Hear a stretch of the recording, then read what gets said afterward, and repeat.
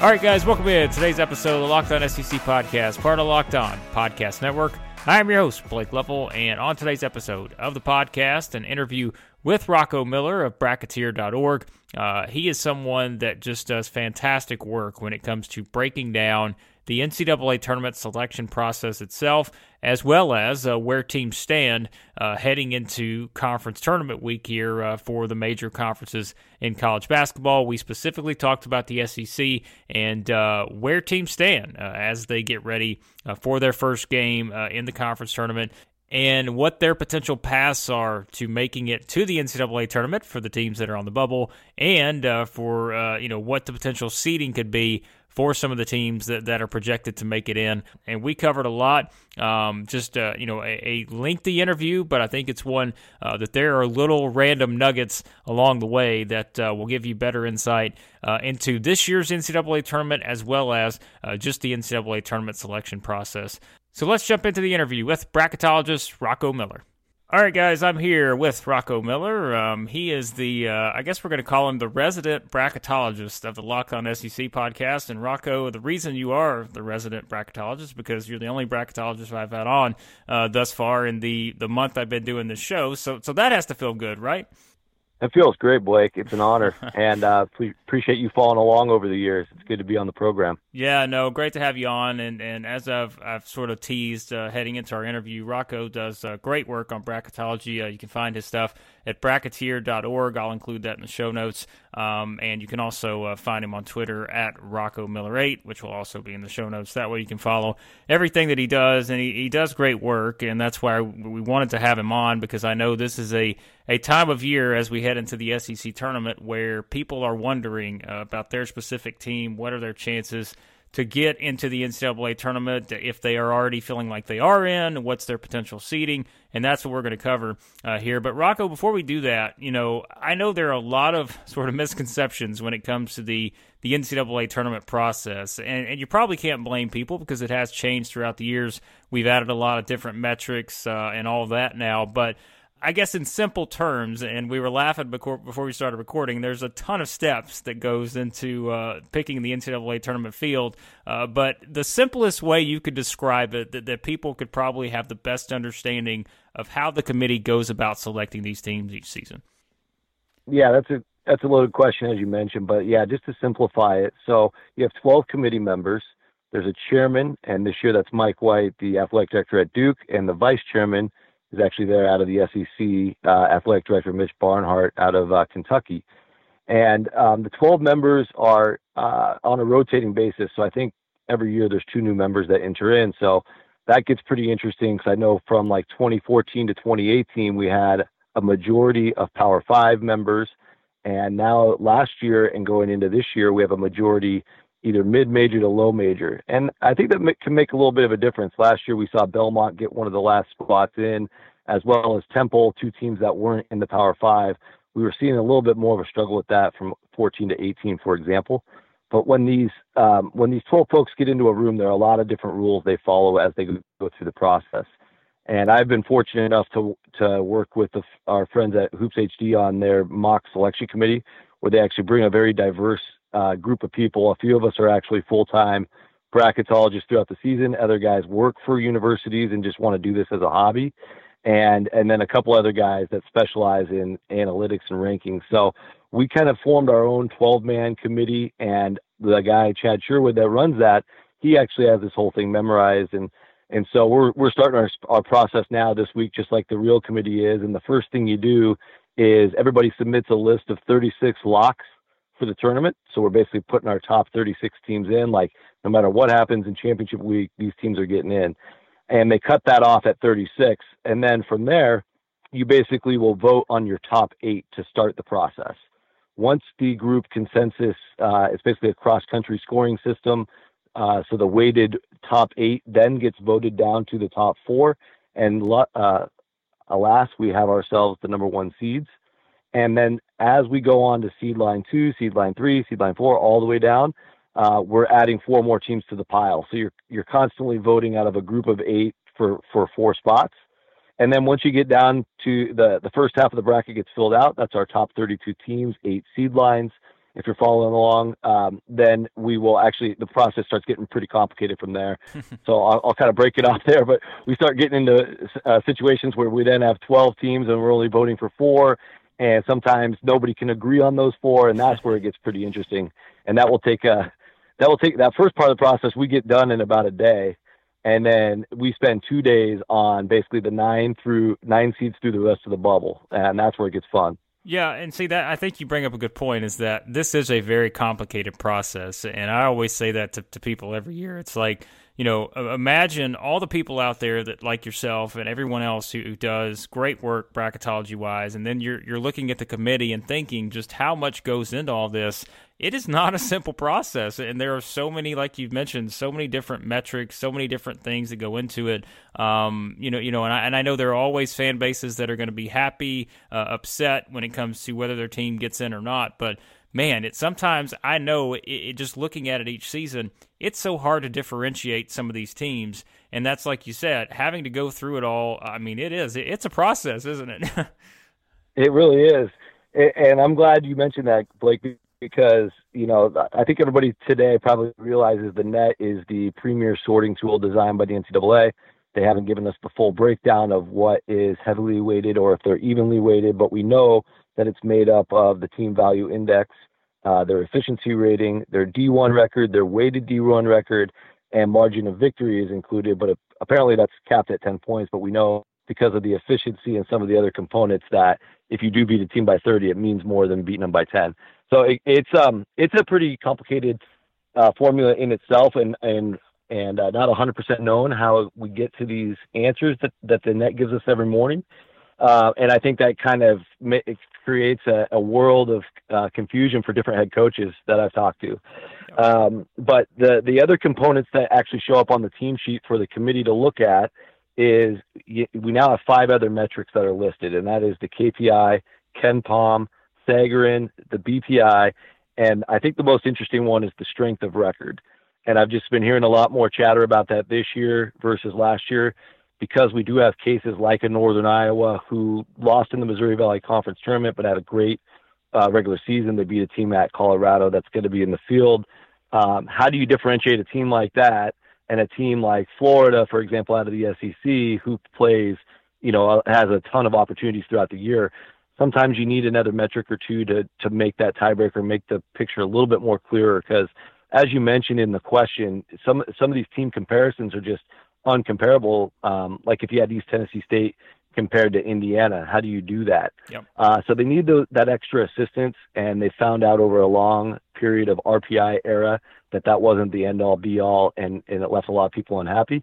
So I think this is getting to a closer, better solution, but it still isn't the perfect solution. Well, there's part of the process, as we just talked about, and again, there's a lot that goes into it, and coming up here on the Locked On SEC podcast, we're going to go into the SEC, and as I've talked about on the podcast for a while, as Rocco, many other people have talked about, it's been quite an interesting season for the SEC in terms of the bubble picture, and we're going to look at those teams coming up here on the Locked On SEC podcast, part of the Locked On Podcast Network. All right, Rocco, let's get into the path for some of these bubble teams in the SEC. And I think a couple weeks ago, we were looking at it, and at least I was feeling a lot better about the SEC's potential to get a 5th team in. We'll talk a little bit about the locks here in a bit, but the bubble teams are the ones that are getting the focus right now. And let's start with Mississippi State, because I think Mississippi State's a very sort of interesting team in that, I think if you look at their overall resume, there may be, they've gotten to 20 wins, and I know we don't really look at that anymore. It seems like a while back it was always, okay, if a team gets to 20 wins, they're in great shape. Not necessarily the case anymore. It's about who you beat. Now, if you look up and down their resume, they've beaten Florida. They've got a couple wins over Arkansas, but really beyond that, I look at Mississippi State, and their non-conference really was not impressive in terms of what they were able to do there. But yet, I guess if you look around at most people, and I think you may have it a little bit differently, actually, most people seem to think they're the closest of these SEC bubble teams. But the more you look at their resume, I think, and this is what I told people, probably if you're Mississippi State, you're rooting hard to get the opportunity to play Florida in the SEC tournament quarterfinals, because if they were to play Georgia or Ole Miss, then you're probably looking at really potentially needing to win the tournament to get in. So I think my advice to Mississippi State fans would be hope for the best possible matchups, because I think they just need more of a punch on their overall resume. I'd agree with that, Blake. I think that's the biggest problem, is one of the key metrics the committee starts looking at, especially for those final few spots, is, how did you fare against tournament teams, especially if you're coming from a Power 5 conference where you get a bigger chunk of opportunities to do so. Unfortunately for the Bulldogs, they've only got that one win at Florida, albeit it's a really nice win. It's on the road. It shows that they can get wins away from the hump. I think there's just not a big collection of wins, or just at least a handful. They should root for the Gators so they get a chance to prove themselves. That will happen if it does on a Friday. So the other thing to keep in mind is what we covered in the first part of the show, which is how the selection goes about their process. And what the trend has been recently is the committee starts wrapping up their work earlier and earlier every year. In fact, last year, out in the Pac-12, they had their work basically wrapped up before the Pac-12 championship, which was kind of a big surprise for me, based on the fact that you had a team in Oregon there that needed to win to get in. So they basically built some contingency brackets, but they weren't going to consider them an at-large. And I think if Mississippi State, or maybe some of the others that we are about to discuss, get that far to the final, I don't think it's going to mean much. I think they got to get that Florida win and then make the committee think a little harder. Well, and then I know there's another team that has an interesting case, and that's Arkansas. And they're the one that seems like, we talked a lot about Arkansas in terms of how is the committee going to view them during that 5-game losing streak they had without Isaiah Joe. And I kept saying, look, I guess if you look at it, if you're just an observer like I am, you could watch Arkansas in those 5 games and realize that, if Isaiah Joe is probably on the floor, They probably win 2 or 3 of those games, but that's the what if game, right? We could only play that so much, and now since then, he's back on the court, and yet they've still lost to Georgia, they've lost to Texas A&M, 2 games that really they could not afford to lose. And I thought that after that 5-game losing streak, and now looking ahead at their potential path here. A lot of people are asking the question. They're like, well, how many wins does Arkansas need? There are some people that think it's 3, some think it's 4, some think they need to win the whole tournament. I think there are a couple layers to this, Rocco, at least the way I look at it. This team finished 7-11 in the SEC, and this is not the 7-11 from a season ago. And I think that's the biggest thing that's probably going to hold this team back, is they're 4 games under 500, even without Isaiah Joe on the court. They were 4 games under 500 in a league that is nowhere near as strong as it was last year. And now you look at their path. I mean, potential, they have to play Vanderbilt. That is a win that's not going to do anything for them resume-wise. Then you're potentially playing South Carolina, who we'll talk about in a second. Again, not a projected tournament team. And then, you've got LSU, and you've got options from there. But I don't know. What would, as of right now, I mean, do you think it is as simple as Arkansas is going to have to win the SEC tournaments again? Or is there a case to where, let's say they were to beat LSU, maybe get a matchup with Auburn, they beat LSU and Auburn, those are 2 big wins, get to the tournament, play Kentucky, whoever, losing the championship. Do you still think there is a likely scenario in that case they would get in? But either way, I'm of the opinion they probably are going to have to get to the championship to even have a chance.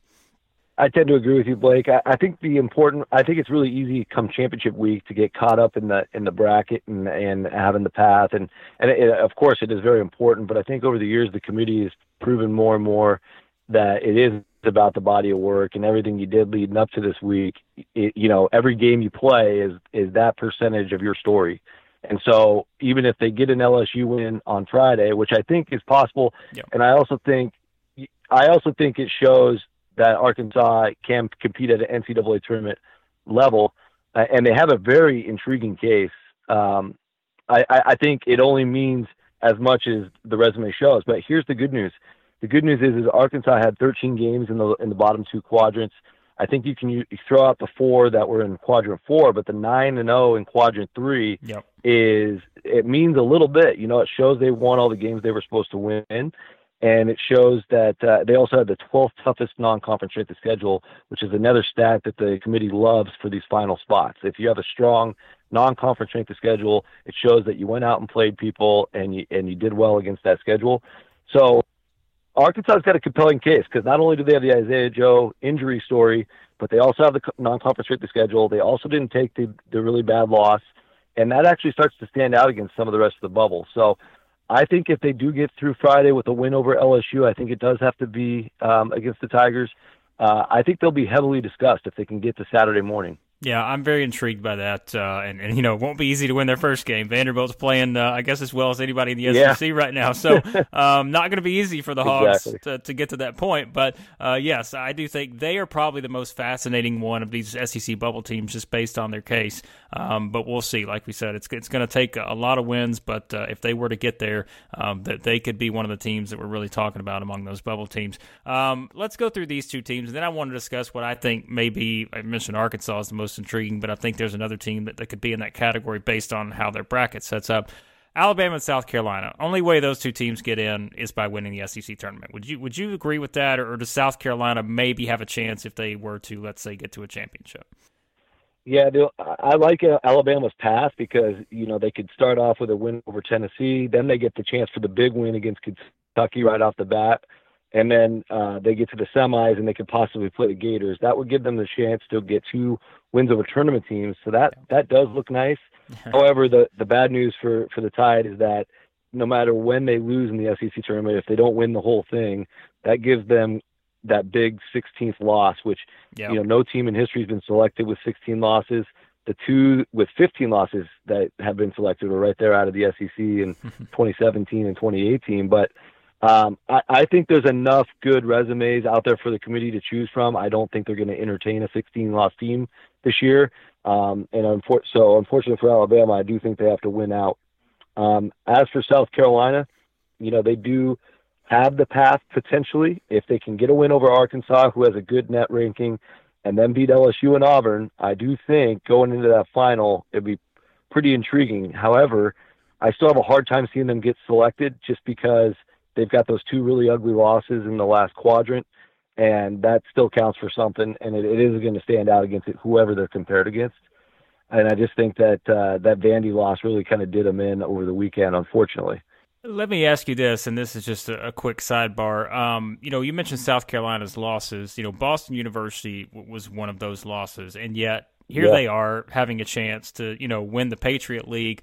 This is a question people have asked over the years. How would that, let's say, how would that impact the team, like South Carolina, who did lose that game to Boston, way back when? Let's say they were to, win this conference tournament, get in. Does that have any sort of significant impact on that loss, or is it just because it's in a certain quadrant, that's just sort of what it comes down to? Because a lot of people have asked that question over the years when it comes to some of these bad losses. Yeah, that's a good question. I honestly think, once you're kind of in that bad loss category, there's little reason to usually double click on it and see exactly how it happened and who it was against. Yeah. Unless, like Kentucky's Evansville case is a little bit more interesting because they're getting, deciphered between a 2, 3, or 4 seed, right? So all of that stuff gets a little bit more critical. I think for South Carolina, if they win the automatic bid, they're going to have enough good wins going through this tournament, plus what they did in the season, to really stand out against teams like Vermont or Akron, who are going to be around that 12-13 area. So I think South Carolina would at least be at 12 and maybe be able to play up to an 11. But if we're talking for at large purposes, it starts to matter a little bit more. But by and large, you can just see, you look at a group of 5 teams at the same time, you might only have one team that has this problem. And so that could easily happen in South Carolina's case.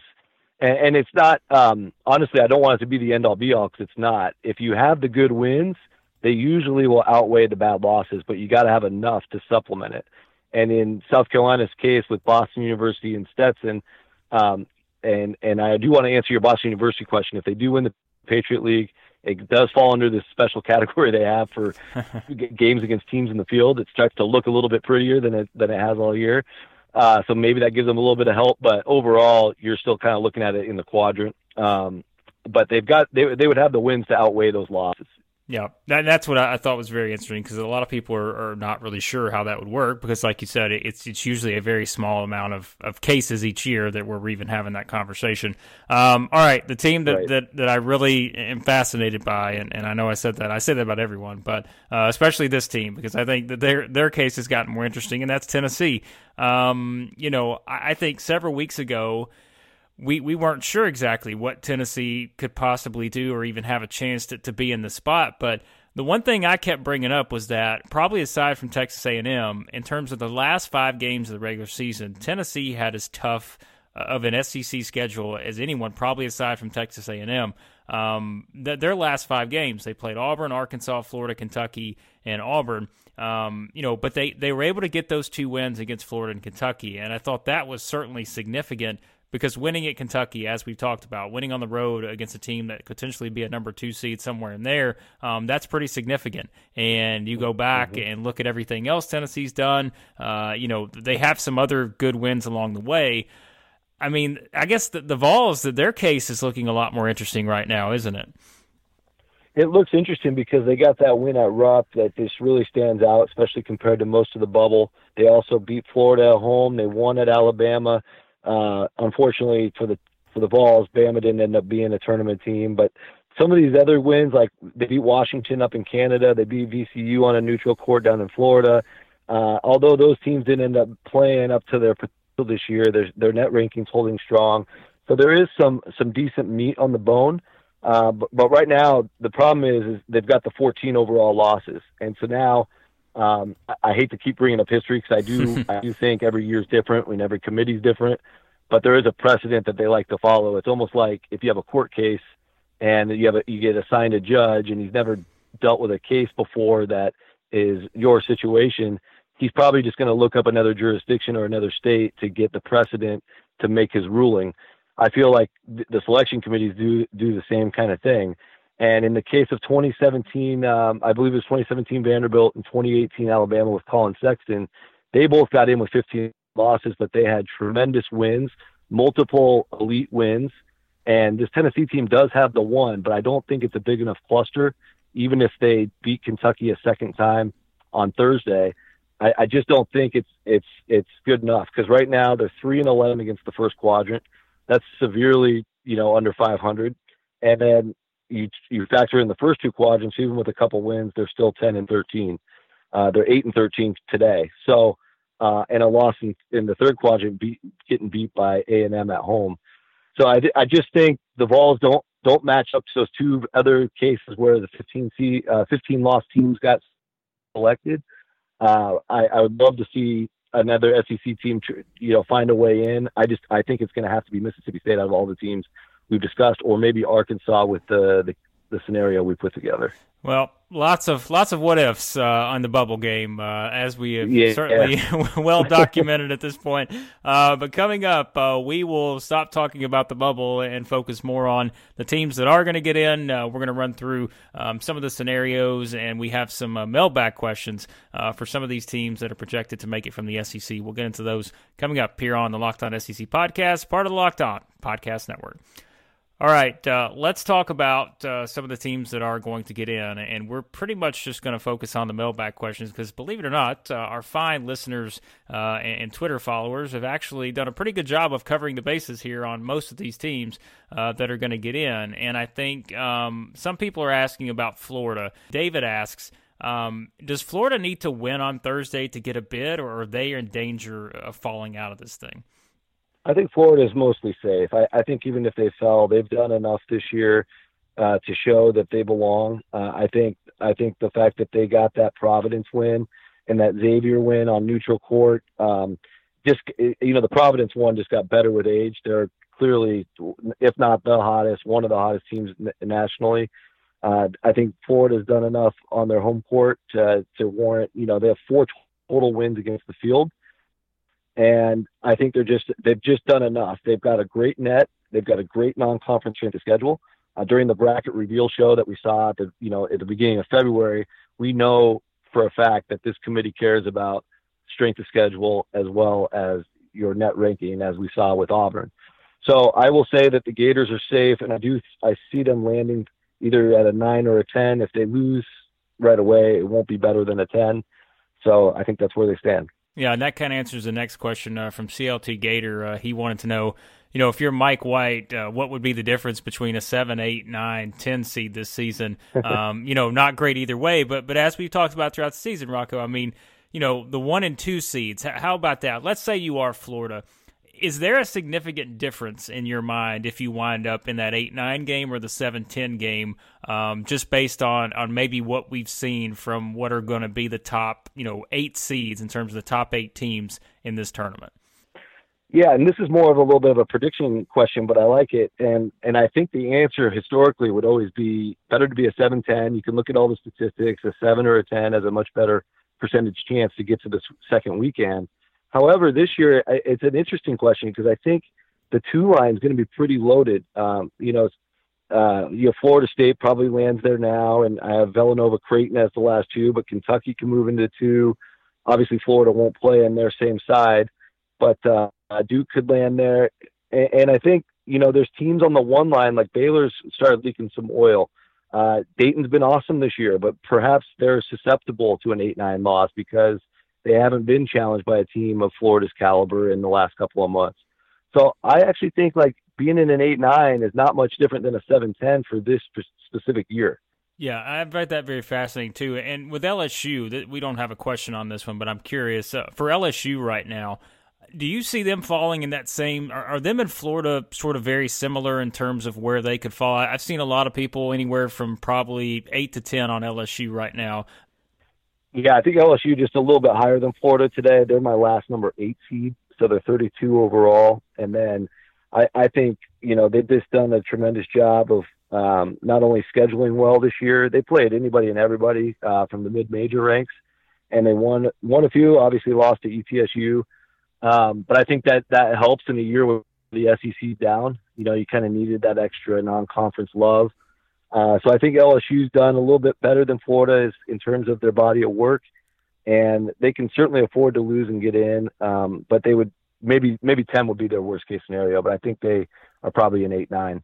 And now for Auburn, Josh asks, what does Auburn need to do to get a 4 seed? I guess depending on, obviously it matters what everyone else does, but let's say for Auburn, what's the best path to potentially being a top 4 seed? Yeah, so Auburn's going to, of course, get the winner of A&M Mizzou. They got to win that, and then they get to the semis. I think the best path, of course, is just to play a strong opponent, which would be LSU. Beat LSU and maybe get some help around them. A few of the teams above Auburn, interestingly, are Big Ten teams. Only one Big Ten team or 2 Big Ten teams only 2 Big Ten teams will get to the final. Only one's going to win the thing. So some teams are going to lose. You've got right above them is Ohio State and Wisconsin on my board. You also have a BYU team right in front of them that if they don't beat Gonzaga, that gives Auburn a little bit more wiggle room to get back above them. And then there you go. Right now, Auburn's my number 19 team. All they got to do is get up to 16 to be a 4.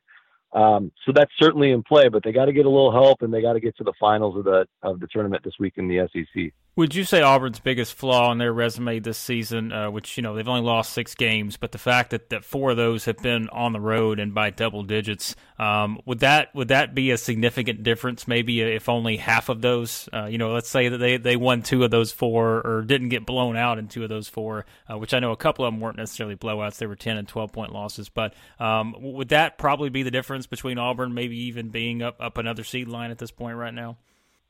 I love that you asked that. I think that's an important difference because once you start, of course, the higher up the seed list you go, the more impressive you got to be to keep moving up. And so you got to have a strong road record, especially against the top 2 quadrants. Right now, Auburn is still under 500 in that area. They also just, unfortunately, schedule-wise, didn't win the games against the field. Their best wins are still at Mississippi State and a neutral court win against Richmond.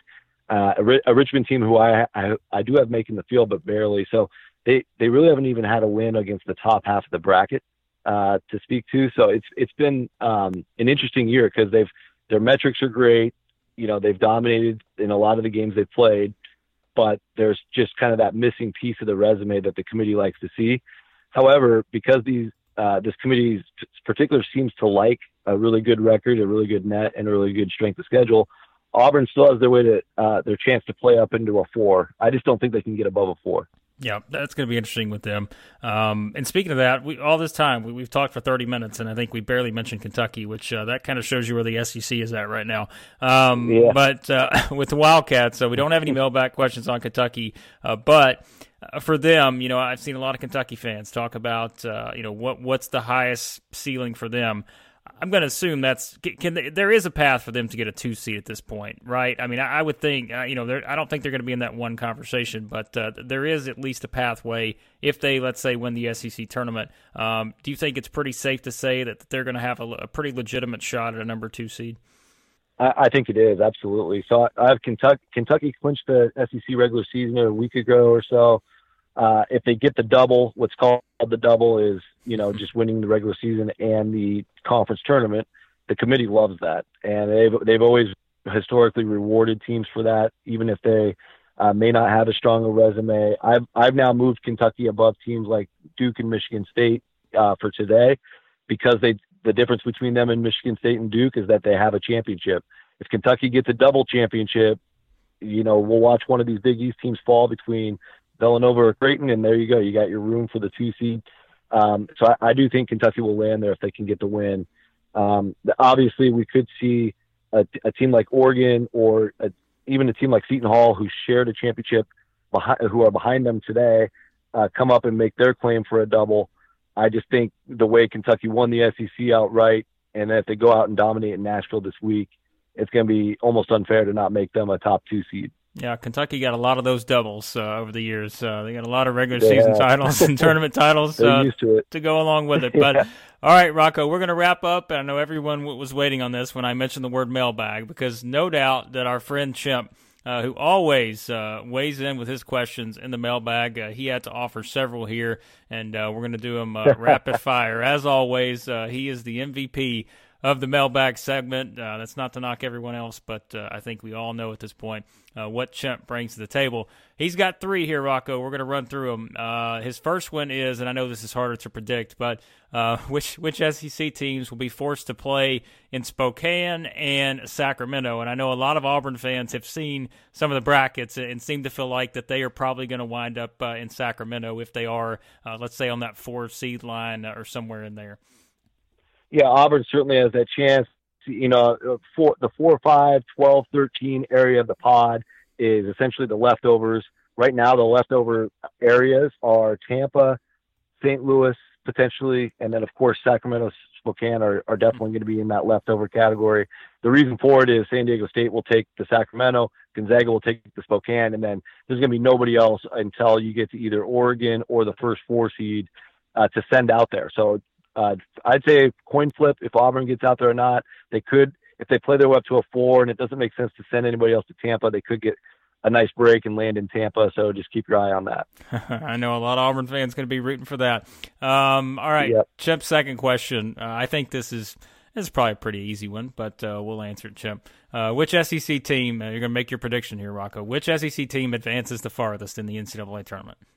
I will, I'll take the safe play and go with Kentucky. I mean, they've got the goods to, win the thing, especially the way they played in February and basically every time out for the last 2 months, besides the game against Tennessee where they fell apart. But obviously tons of talent, tons of Calipari expertise to guide them through the process. So, yes, I'll take the layup and go with Kentucky. All right, and then he saved the best for last, as he always does.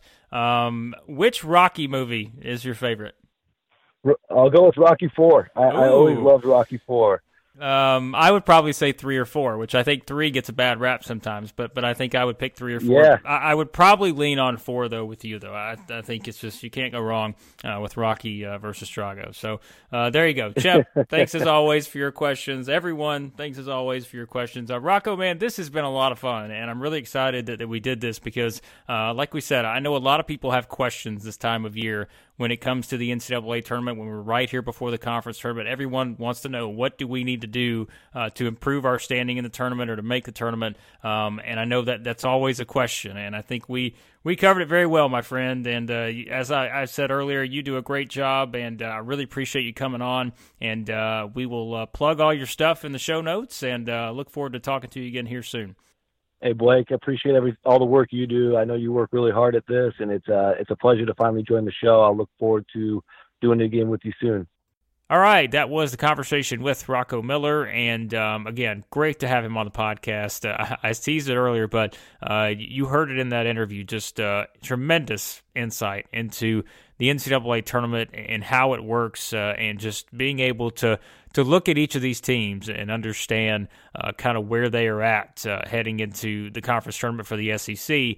Very important, because he pretty much put it as simple as you can in terms of what each team needs to do if you're on the bubble to make it into the NCAA tournament, and for the teams that are already projected to make it in, what do they need to do to improve their seeding in the tournament. So should be a very fun SEC tournament, especially in a season like this one. But as always, be sure to subscribe to the podcast. Just go over to any podcast app you use, search for Locked On SEC. Be sure to take a few seconds, leave a nice 5-star rating and review. That just helps the show reach more people. And for everything else, you can follow me on Twitter at @BlakeLevel. And if you're looking for more listening material here on the Locked On Podcast Network, and you're excited for the upcoming NFL Draft, just tell your smart device to play the most recent episode of Draft Dudes for great NFL Draft insight. That'll wrap up this episode of the podcast. Thanks as always for listening, and I'll talk to you guys next time here on Locked On SEC Podcast, part of the Locked On Podcast Network.